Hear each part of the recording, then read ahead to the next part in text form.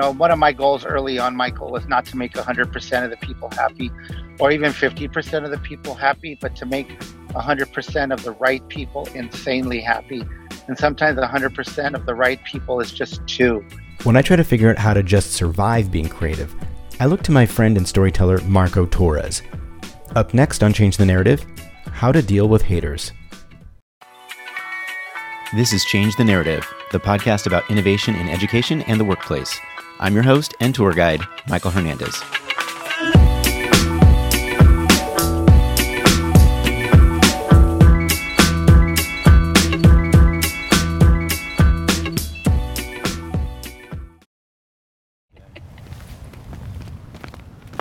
One of my favorite hobbies is street photography.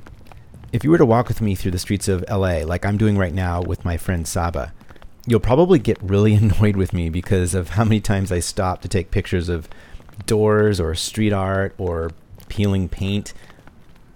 I got over taking photos of flowers and sunsets a long time ago. Those are too easy to shoot, and social media is littered with them. My philosophy for street photography is summed up in 3 words: gritty, not pretty.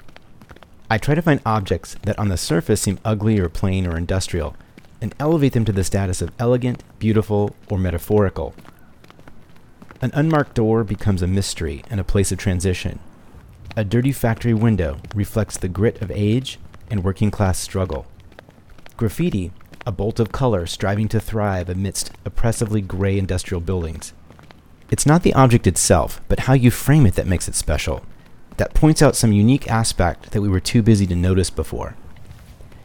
Each of us has the power to take the ugly and uncomfortable things in life and find the beauty in them. We can't wait for beauty, or our ideal version of it, to drop into our lap. Instead, we need to elevate the beauty that's all around us, to look for opportunities to make the world beautiful by adding our voice, telling our story, and providing a fresh perspective. This episode is about the people or systems that actively make it hard for us to innovate and improve. What I found is that many of our challenges come from the way we frame the situation and the stories we tell ourselves.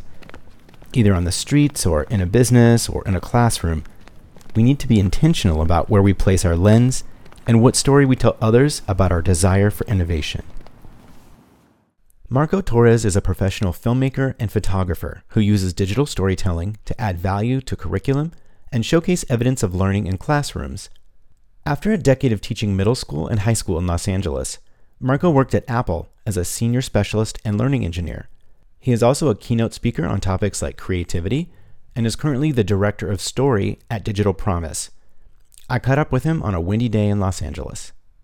Marco, you and I met almost exactly 10 years ago at the Apple Distinguished Educator Institute at Full Sail University. And I remember being struck by your unapologetic passion for learning and for growth and innovation. And you weren't arrogant about it. It was more of an urgency for teachers or anyone really to grow and change and adapt. And that was really refreshing for me because up until then, I hadn't really encountered that perspective in my professional life. I'd actually had some trouble in my professional life. And so anyway, thank you for being there and inspiring me and presenting that perspective, I think. Oh, thank you. Thank you. So I really agree with your passion for innovation and feel like a lot of us still have that uphill battle in our workspaces, where we try to affect positive change. And, I called the title of this episode Dealing with Haters, but that sort of has a negative connotation, I guess. And that's definitely how it feels sometimes. But I really think, in conversations like this, we have the opportunity to focus on a lot of constructive, positive aspects of our work lives. No, you're absolutely right. I heard this idea, this term coined called the tall poppy syndrome. And that's basically where, out in this field of poppies, the one that stands out gets cut down. And it's really this metaphor for resistance to innovation or growth. I'm wondering why you think people or organizations have this fear of someone standing out and being different or being successful. I was very fortunate, Michael. Early on in my teaching career, I was asked to be a board member for the George Lucas Education Foundation.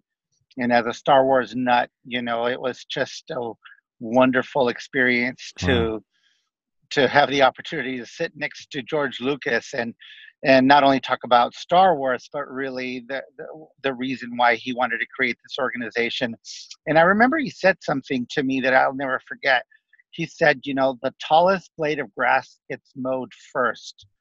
Hmm. And then later on, in another conversation, he said that the tallest nail gets hammered the hardest, which is probably more the metaphor that I connected with. And Hmm. yeah, I mean, it happens out there on two levels. One is other people don't want you to get that attention, and even sometimes even yourself, you don't want to stand out because you know what it looks like when you stand out and now you're a target. I saw it a lot in schools. When I taught, my colleagues and didn't understand really what it was that I was doing. And the good news is, Michael, is early on I had friends, in different organizations that just reminded me that, you're doing something good when people don't quite understand what you're doing. It did force me to be more creative in how I communicated what it was that I was doing. I guess the justification from even just another person to help me to see why I was doing it.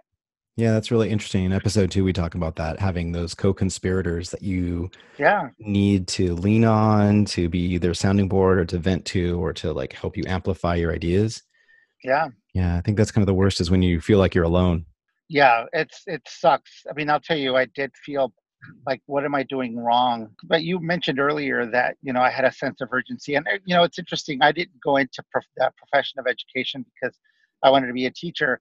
I wanted my experience in my community and working with people in my community to have the skill set and the tools and the resources to help advocate for themselves, to get them out of poverty, to get them out of the troubles that obviously was a huge part of my growing up. And I felt that the very few people that make it in our community, and I not only did I feel that I made it, but came back to it, that I really wanted to make sure that people were leveraging all of their skill sets and resources, in my case, media, as a tool for liberation. So, as I dug beneath the surface of the tools or the media, I think that I did a good job explaining to people that I was tired of providing a third world experience to kids who deserved a first world experience. One of my goals early on, Michael, was not to make 100% of the people happy or even 50% of the people happy, but to make 100% of the right people insanely happy. And sometimes 100% of the right people is just two.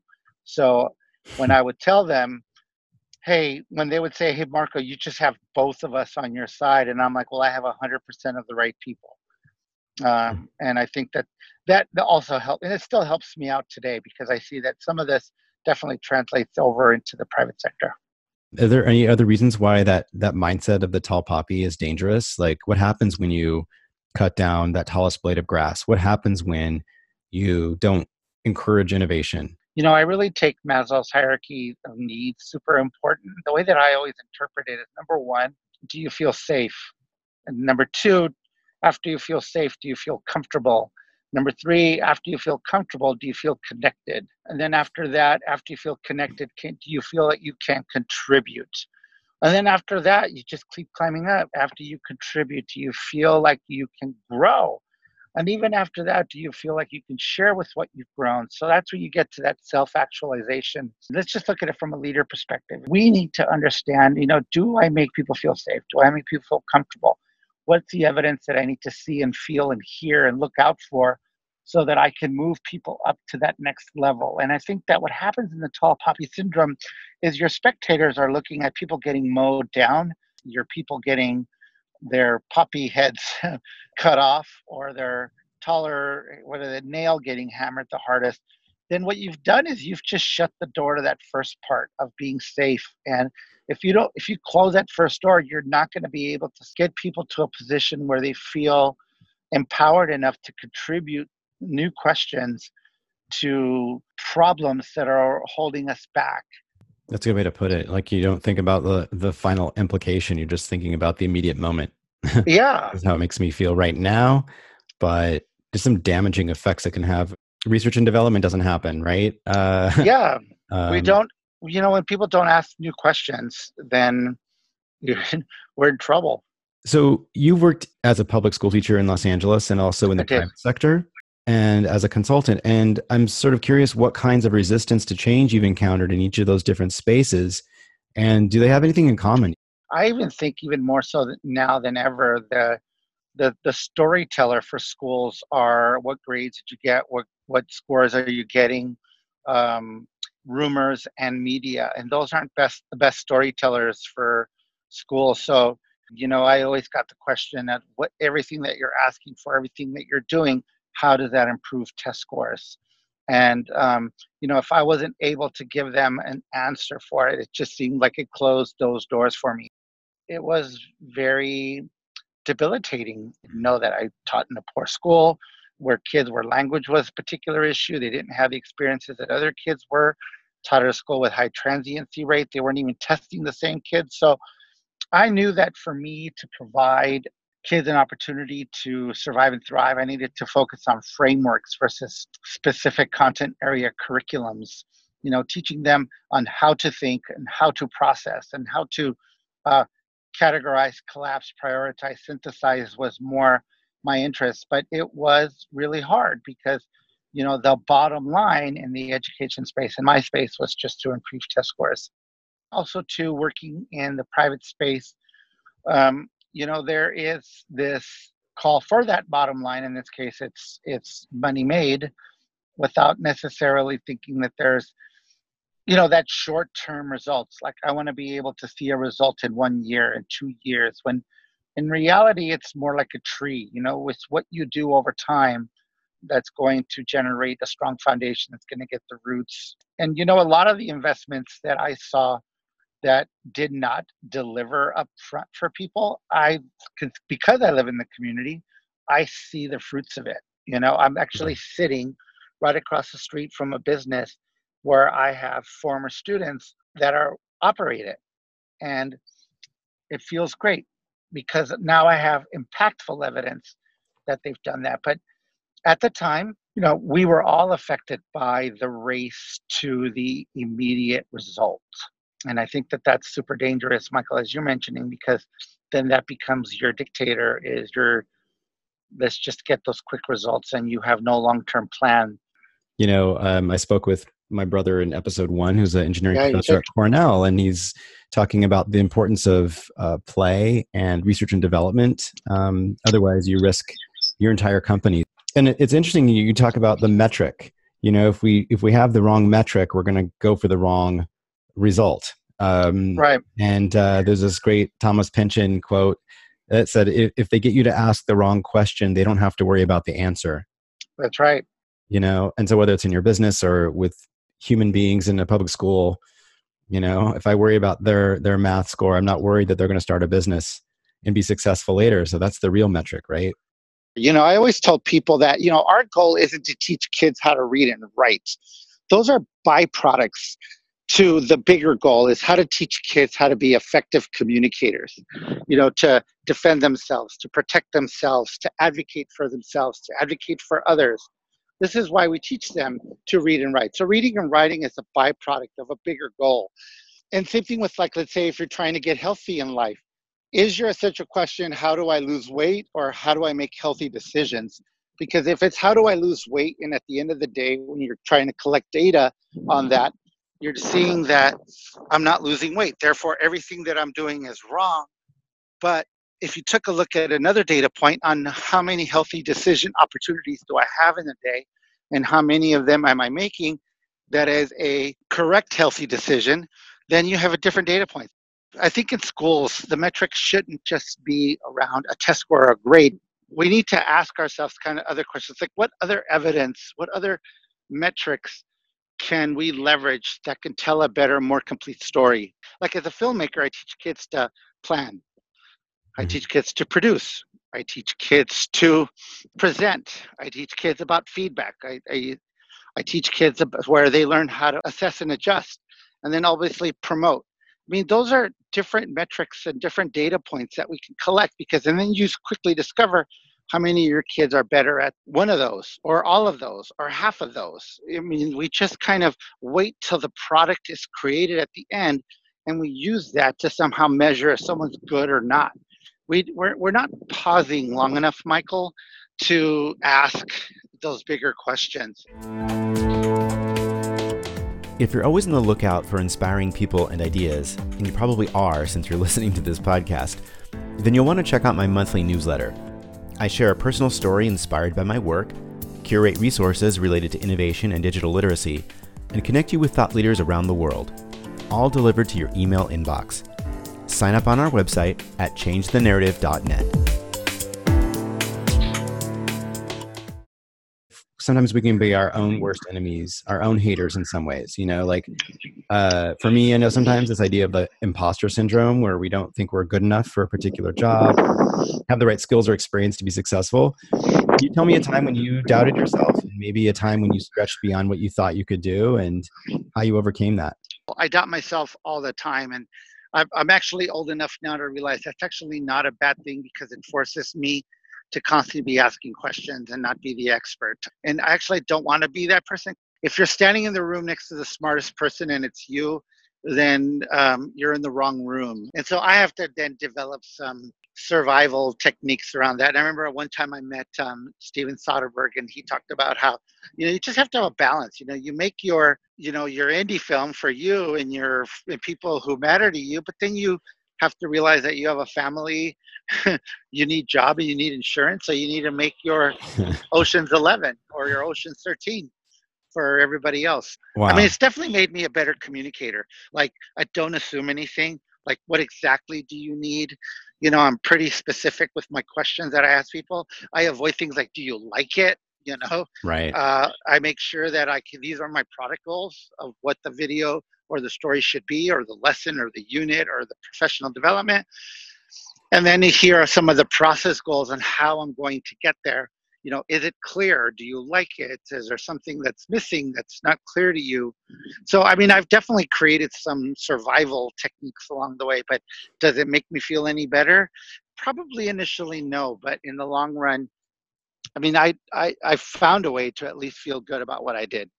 So that's like the second time you brought that up. Like, you need to do a better job of communicating. So you have to sort of think, how much is on me to clarify what I'm doing and the purpose behind it? Like, I'm not doing this because I'm narcissistic. I have this other goal, and maybe I don't see that yet. When I taught high school and working with teachers that were very content focused, I made sure that I paused long enough so that I defined what I thought these words that we were throwing around meant. And this is because these are the words, these are the guiding questions that I've generated from these definitions. And these are the activities and the resources I need to make sure that I can deliver, raise a level of consciousness, improve, increase, show impact. Because I was going to ask you, and it sounds like you already have some, but strategies for ensuring, I'm going to throw the words around, innovation, growth, and how do you ensure that within your own organization and also on a personal level? Creativity for me, and I think that I heard your brother mention this as well, as creativity at the root is your ability to solve whatever problem you have in front of you with what you have at that time. Again, I always love watching how other people figure stuff out, because to me, innovation is how you figure it out. So one of the things that I learned from watching like those Iron Chefs, those Chopped Cooks, those chefs, is they actually don't see all of the individual products that you and I see. Like we saw like ice cream, squid ink, a warm can of Coke, and oatmeal. But what they see is like they see if it's like savory, salty, if it's sweet, if they break everything down to like 5 flavors. So I don't care what you put in front of them, and it's a lot less stressful for them because they're not dealing with a plethora of products. They're dealing with like 5 flavor profiles. And that's a lot of times that's how like artificial intelligence works. It's this process, it's this framework of how you start to ask the right questions. That has been really helpful whenever I'm confronted with something with the word like critical thinking. I know for me in the past, we just jumped in and just assumed. I know for me personally and professionally, just stopping and asking those fundamental step 1 questions has been great. Sometimes when I work with professional development, sometimes just the first half of whatever it is that we're working on, especially if it's like a single day, is just defining those terms. Because if you get that wrong, you've derailed the train at the beginning. That's been a big aha moment for me. Again, very much a documentarian filmmaker approach. Like, what is it? Can you give me examples of what it looks like? And then ultimately, what are the benefits? Or why is it cool? And why is it important?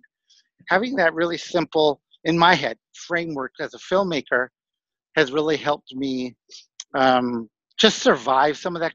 Does it mean it solves everything? No. Do I still have challenges with that? Absolutely. But at least for me, I feel like even if I run into trouble, I felt like I did what I could with what I have at the time.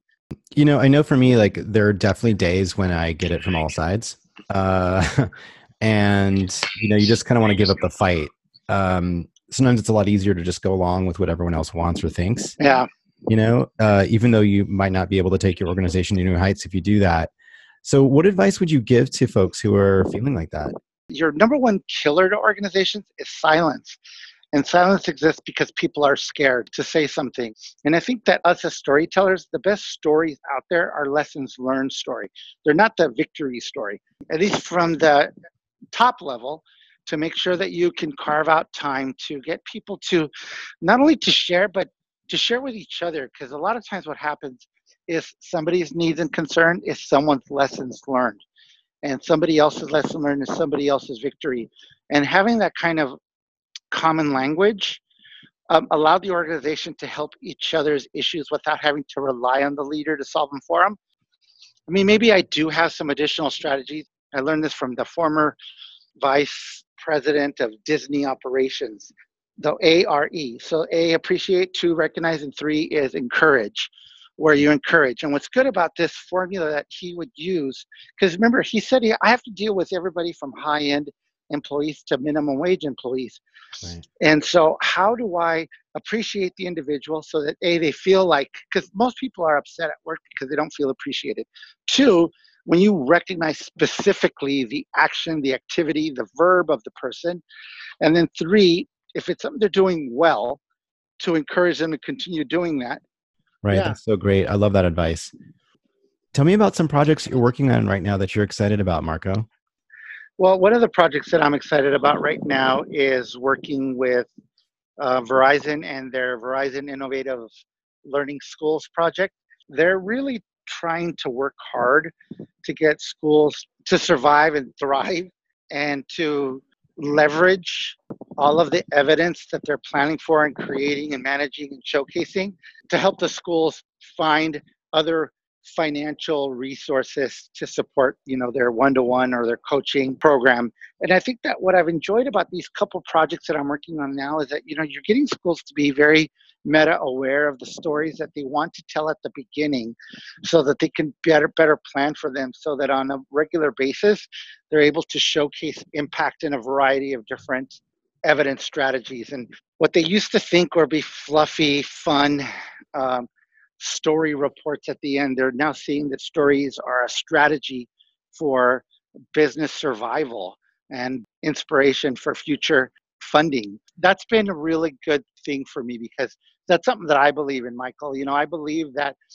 give the kids a voice and give the kids the opportunity to share with you why this matters to them, why this is important, why this is a tool for liberation, and really leveraging those tools and resources to help them move that agenda. That's been pretty exciting for me. That's fantastic. That sounds really great. And I love this idea of story. Obviously, that's the name of the podcast, right? Yeah.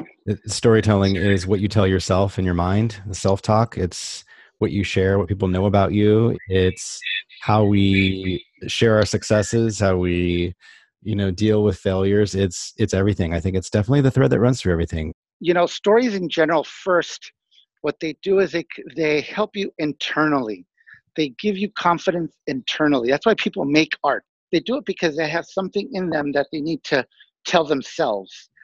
Secondly, is they instill confidence externally. Everybody who's watching it can feel, okay, this makes sense. I believe in it. How can I help? And then they develop things like empathy, even the title of this podcast about changing the narrative.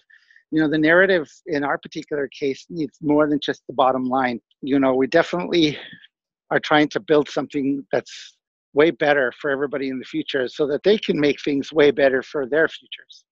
Thanks for summing that up. I hadn't thought about it that way. That's really great. So, Marco, where can people connect with you and find out more about your work?